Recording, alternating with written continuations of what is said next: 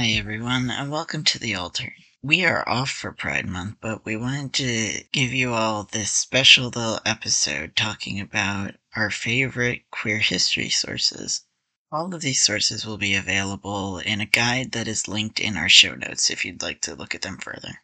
I'd like to give you my favorite podcast, since this is a podcast after all.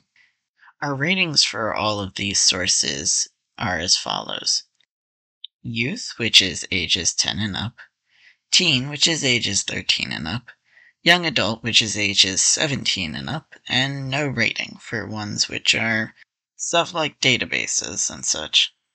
We have Queer Serial, which is the true story of American LGBT liberation from the beginning to Stonewall.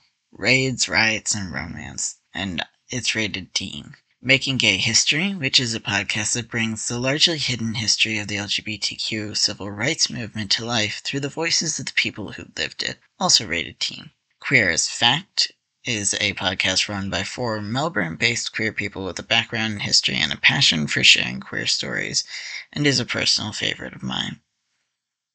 It is a young adult podcast.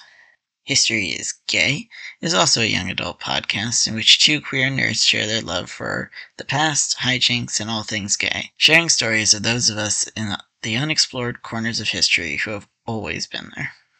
Queer America is another teen-rated podcast that takes listeners on a journey that spans from Harlem to the frontier west, revealing stories of LGBTQ life we should have learned in school. One from the Vaults is a trans history podcast by Morgan and Paige, bringing you all of the dirt, gossip, and glamour from trans history, and is a young adult podcast.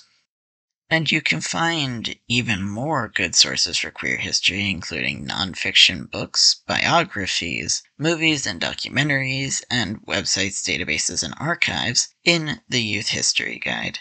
That is, again, linked in our show notes for your convenience. Coming up, we have an awesome interview with the documentarian Alexis Clements, talking about her documentary, All We've Got, an inspiring and personal look at queer women's spaces in America, which gets at the core of what it means to occupy a space as a queer person, and why so many of these spaces seem to be disappearing recently, and why the ones that have stayed have managed to stick around for so long.